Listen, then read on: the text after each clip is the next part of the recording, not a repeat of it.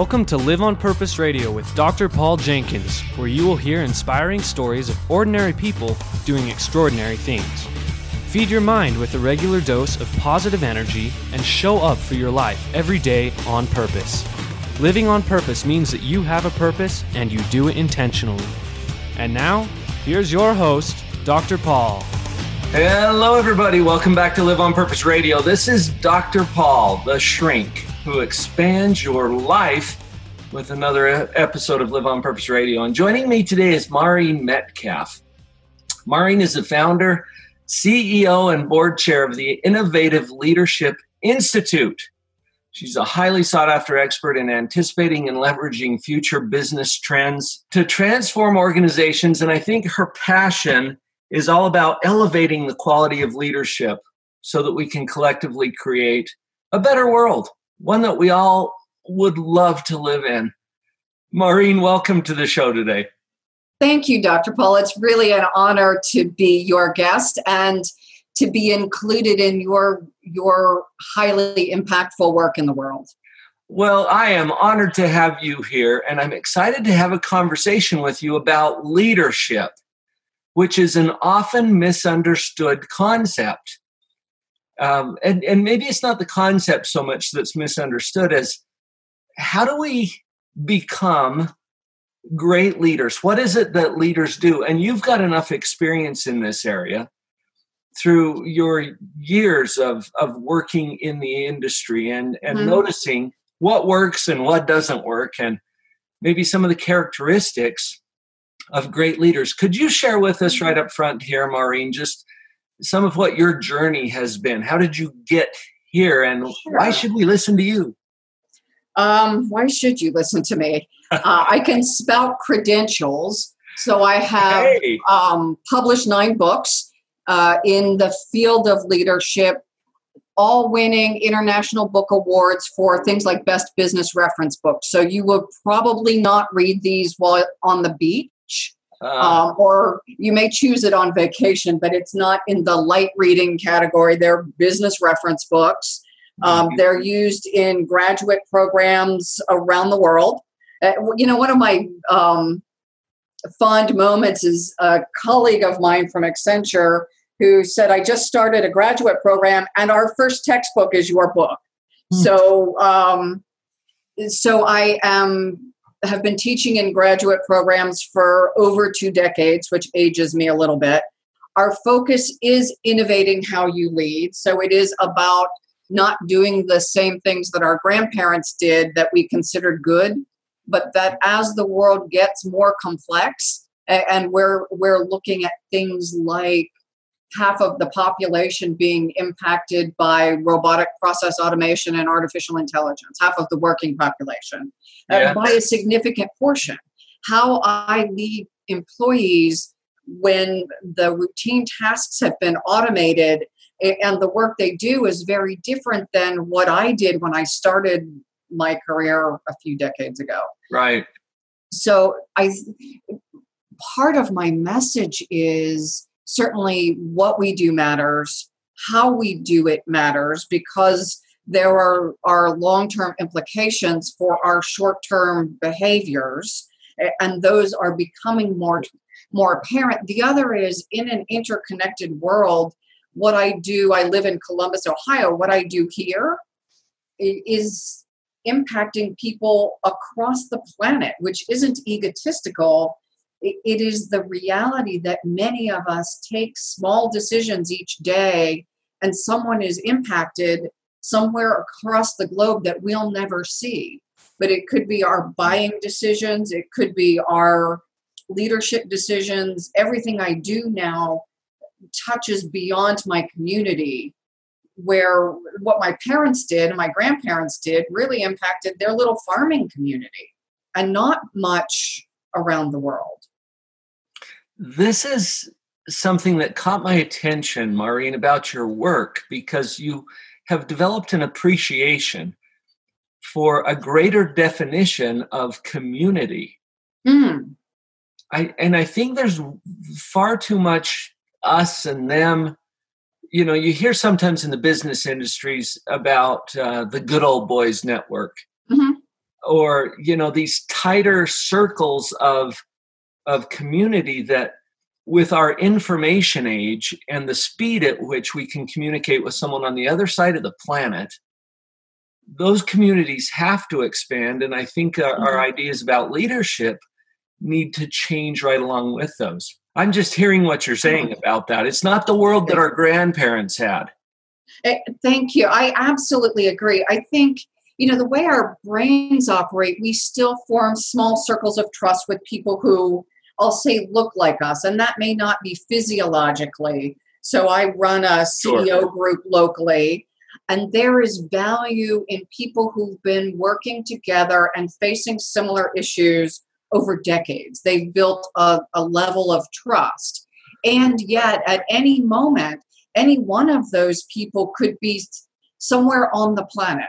So one runs a chemical company, and he won't be attending the session tonight because he's traveled. Actually, probably about a third of them are traveling, and some will be out of the country at any given month where we're meeting.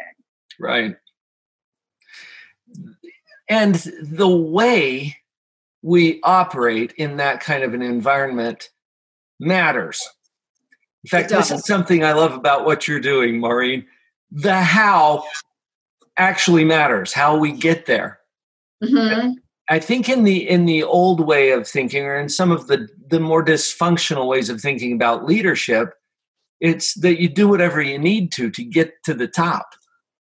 Well, and imagine now in an age where where we have technology, the NSA probably, but there is technology to track, the NSA and Google tracks everything people do. So getting away with a crime is less plausible. So we look at the Bernie Madoffs and the Enrons, and whether they were just caught up short trying to meet their financial commitments to the street, or whether they were truly terrible people.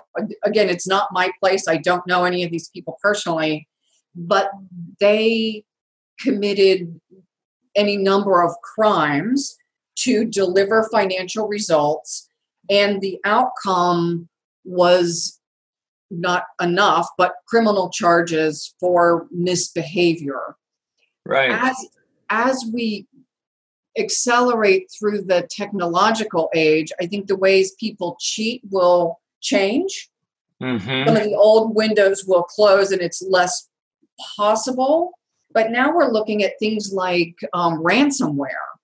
People somewhere, presumably non-extradition countries, are ransoming our hospital systems and our 911 operations. So how we make money and how we treat one another does, and I don't mean to sound airy-fairy about this, but it does impact how I feel when I come to work. It impacts everything about my experience, because if I'm working with people with whom I have a trusting, positive relationship, I'll be more engaged, I'll be more productive, I'll do better work for my clients. If I'm working in an environment where I know that my colleagues cheat other people and they cheat on their spouses and they do all these other things, then how could I possibly have a trusting relationship with them, knowing that they'll cheat me too when it serves them? This is why the how matters. Yeah. How we operate as a leader. And basically as a decent human being.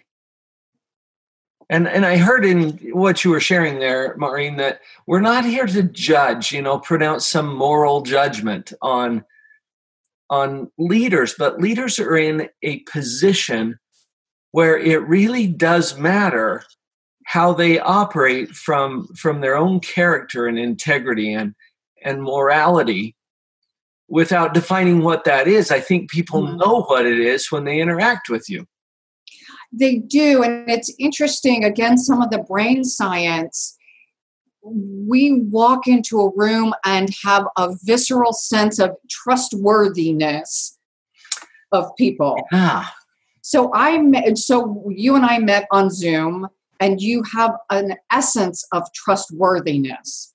There were other people who might talk about the same things, but immediately there's something in their tone, there's something in their behavior that even though they say the right words, I would not want to have a deeper professional relationship with them because I don't feel, and again, not the airy-fairy thing, but our physiology is tuned to survive, and people who don't feel trustworthy, we should probably examine more closely.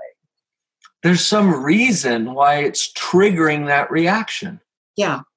And we often don't have the data, but this is back to someone who is inherently untrustworthy. They'll be more closed in their mannerisms. They'll be more probably aware of their environment. And these are little micro cues that I haven't studied. So I don't know, like I'm not paying attention to how often you blink. Yeah. But many of us, even absent any training, can feel in our body, this doesn't feel good. You've used the phrase airy-fairy a couple of times. And I get accused sometimes, Maureen, of teaching the soft skills. Mm-hmm. The more subtle or human-based skill sets and personality characteristics that are absolutely essential to effective leadership, or even to maintaining healthy relationships, for that matter. And I would love to pull that down from the airy-fairy or the soft skills mentality that we've had in the past to really acknowledge that this is what creates effective leaders.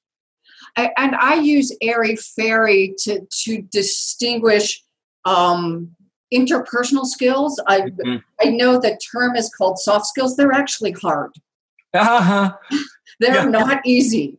They may not be as tangible as I built a car, but as I look at my students who like I'll teach engineers often, and they take my MBA class because they think it's going to be easier than an engineering course. And technically it is easier, right? They're not doing math problems.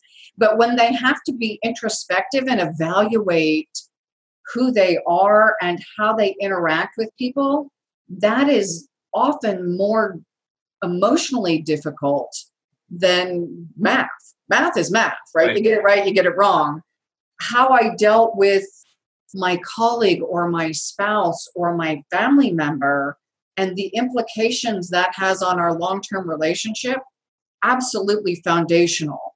So, and the brain science behind it supports that things that we used to think were soft, like how I react to someone when I walk in a room, is actually now supported very much by science. It's not, I'm not carrying a bag of crystals in my pocket and therefore I'm okay. It's science. And that's where I say airy-fairy, that often people will hear this like, oh, wouldn't it be nice if we all get along? I'm not delusional. I'm talking about the scientific basis behind how humans as physiological beings operate and and how we behave, and how then the things you got a PhD in, there is science behind it. That's the PhD, right? You did solid research. It's not made up stuff in a bar on a napkin while we're having cocktails. And although it may be intuitive to some people, it's based in some observable patterns and things that we've been able to measure. Thankfully, I agree, Maureen. I'm grateful that the research bears out what we've been feeling in our gut all along. As we come back from this break, I would love to get into some of the specifics that you've learned through your experience about what effective leaders do and how they do it. Would that be all right? Let's get into that right after we come back from this break. Folks, this is Maureen Metcalf at Live on Purpose Radio, and we'll be right back. Are you ready to take your positivity to a whole new level? I've been enjoying these conversations with my guests at Live on Purpose Radio. My own story about becoming more positive is something that I've shared in my book, Pathological Positivity. And right now, I'm giving the book away. You just pay for the shipping.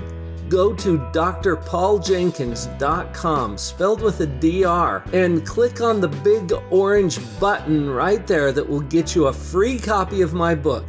You pay the shipping, I'll pay for the book. Sound like a good deal? Power up your positivity and get ready to see phenomenal changes in your happiness, your relationships, your business, every aspect of life.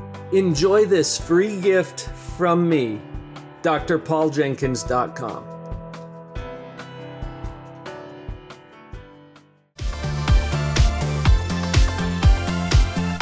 And we're back. Maureen Metcalf at Live on Purpose Radio. Maureen, I'm loving this conversation. Sometimes when I interview people about leadership, it becomes, I don't know, a little structured for my taste. Because I think that the subtleties of what it takes to be an effective leader are not necessarily the kinds of things that you can say, well, here's your checklist. Do these things and you'll be fine. I think it's really more about who we are. It is, and it is also, so it's the mindset that how we make sense of the world. And I would say also any of those behaviors are paradoxical. So here's an example. We talk about humility. So underdone, I demonstrate the behaviors of it's all about me and I want to get credit. And I take credit from other people for things they've done. Overdone, I give credit for everything I've accomplished. But I coach executives, and I worked with someone recently, and tending to be more this quality associated more with women. If I work hard and I do the right thing, I'll be recognized. This person was in fact being seen as an underperformer because the things she had worked so hard to do, she was not being recognized for. So the question is, why am I paying a big salary for you when your team does all the work? Well, in fact, she was individually contributing to a great deal of the work and being an effective leader at the same time. There's a balance there. Yes, and it's almost paradoxical. Some people think that humility means that we throw ourselves under the bus or that we completely diminish our contribution. It feels more to me like humility is an accurate representation of who we are and how we show up and what we contribute. So here's another example, and I absolutely agree. I'll do 360 assessments, and often people will undervalue themselves and their contribution. If I'm undervaluing myself, I'm not stepping into situations that I could appropriately contribute to. Yes. So I am actually contributing less to the organization and the mission than I am able to because I'm not seeing myself accurately. And right. That's a fail. Humility isn't helpful if I under contribute because I don't own my capabilities. So humility is one of these things. We talked before the break about, let's get practical. Let's jump in. What effective leaders do and how they do it. And this is one of them, the humility. It is. So it's seeing myself accurately and also putting the organization's needs above my own. So my biggest commitment as a leader, my fiduciary responsibility, as it were, is to deliver on the promises of the organization to its stakeholders. Wow. We probably don't want to march down this path, Maureen, but I'm thinking, wow, we elect political leaders. Yeah, both sides. What if we could do that, as leaders in our communities, in the government, as well as in our businesses or even in our families? So I was teaching during an election, several election cycles ago, in an MBA program, and I was teaching leadership. And it's interesting because people don't have a clear view of what an effective leader is, that we choose people who put so humility is one of them. People will often inappropriately define humility. So we look to leaders who have the old charismatic leadership quality. If you're big ego, big charisma, you must be a good leader. When in fact, we underappreciate people who are humble and more willing to collaborate in a world where now collaboration is foundational to success. Right. So our view has not been updated as our world changes. I have a colleague who wrote a book called Partnership is the New Leadership. And I think Ty Bennett understands this because he knows that we need to work together, really. I like the word you used earlier about collaboration and how we collaboratively create the world that we're going to live in. And so that's one of our 7 leader behaviors. So as we listen to the language of our elected officials and how often they claim, I killed a terrorist, I stopped a war, I won a war. Unless you were in a plane shooting at something, you didn't kill a terrorist. Right? That killed means use an implement to end a life. And that is not happening from a situation. I mean, it is also happening from a situation room. But how much do our leaders say, I did versus we did? Our right. SEAL team did, or my community action group did, or my finance department did. Mm-hmm. I just thought of another great example. I have a friend, Brad Barton. He's an author and a speaker who also holds a world record for running the mile as an old guy. He's my age. Really? And he said this just a few years ago. And as he won that very prestigious distinction, his words were, "We did it." And he was referring to his team and his sponsors and his family and his coach. And even though it was his body out there pushing that limit, he acknowledged openly that he couldn't have done it himself. And I think that's true of any great accomplishment. We are collectively creating that. And so then coming back to, I absolutely agree, coming back to our earlier conversation, in an interconnected world, I as an individual don't do much by myself. True. I may be sitting alone working on something, but I'm working on creating a course that's hosted in a platform by somebody. I'm drawing on someone's research. I'm collaborating with my business manager who's helping me make sure it makes sense. I use the Grammarly program to make sure I don't sound completely inept in the English language. I mean, there is nothing I do that is truly solo. And you're doing all of this in a building you did not build, sitting on a chair you did not fabricate, using a computer that literally thousands of people innovated. From around the world. Exactly. Yeah, my guess is, having worked in the computer industry, nothing is made in a country. It's not all made in China or Taiwan or the Philippines, and certainly not all made in the US. Nor will it probably ever come back to being made in any individual country. You know, I'm loving this conversation. You mentioned that there are 7 behaviors that leaders do. And I know we don't have time to get into all of them. What's another of one of your favorites of these 7? What sticks out for you?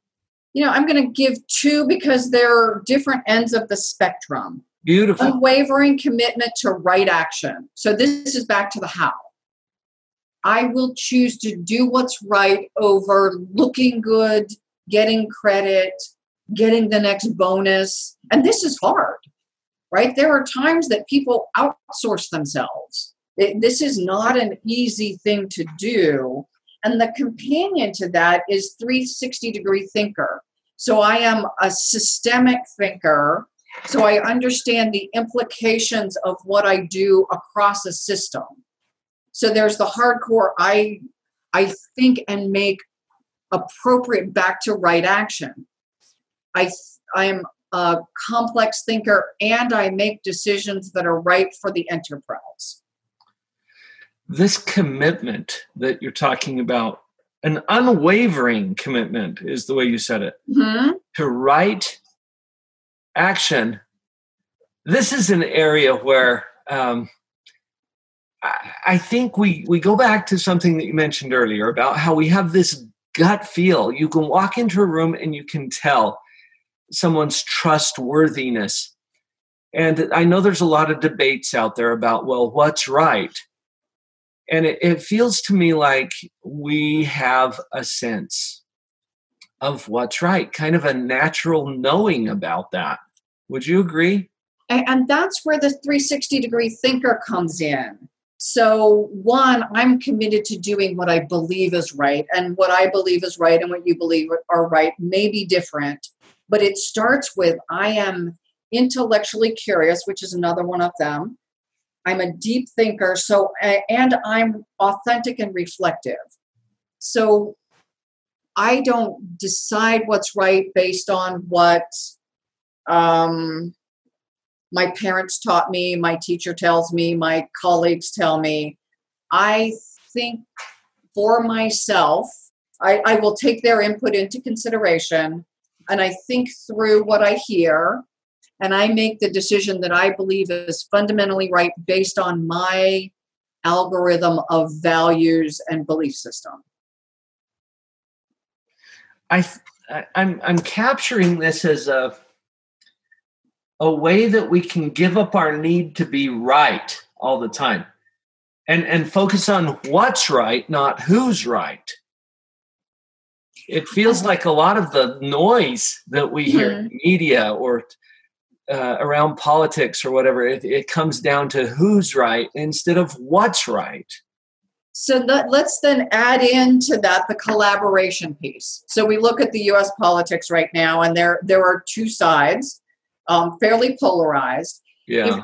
If you got in a room with people you respect, who see the world differently, which is what our democracy is about, likely if you are intellectually curious, authentic and reflective, and a 360-degree thinker, you're going to walk into a room dealing with the issue of poverty, or how do we retrain people when automation takes jobs?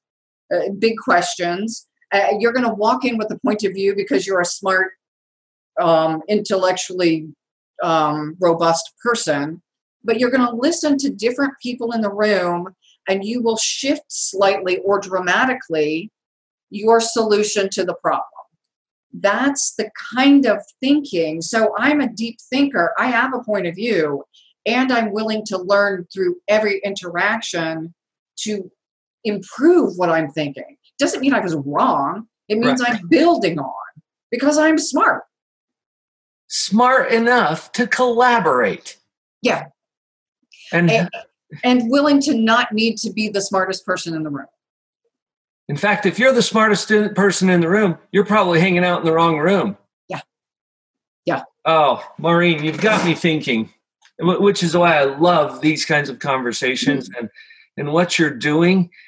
How can our listeners find you or connect with you? I know you've got an institute, the Innovative Leadership Institute. That's the name of the website too, right? It is. It's www.innovativeleadershipinstitute.com. So easy to find. We do a weekly blog. We also do podcasts. So there is one of my commitments is to put as much positive, valuable information into the world as I can. So irrespective of all of the silliness that's going on, my commitment to myself to Right Action is to make good information accessible to everyone, no matter socioeconomic background or anything else. It's all free on the website. Oh, that's beautiful. Thank you. This is Maureen Metcalf. The website is innovativeleadershipinstitute.com. Mm-hmm. And that's where our listeners can connect to the podcast, the abundant positive information that you're putting out there, especially as it relates to leadership and who we are as leaders. Thank you, Maureen, for your contributions today at Live on Purpose Radio. Thank you so much, Dr. Paul, and to your listeners who invested their time today. It is truly the privilege of the platform and the honor of having Mike. We're so glad to have spent this time with you. You've heard it now. It's time for you to go live on purpose.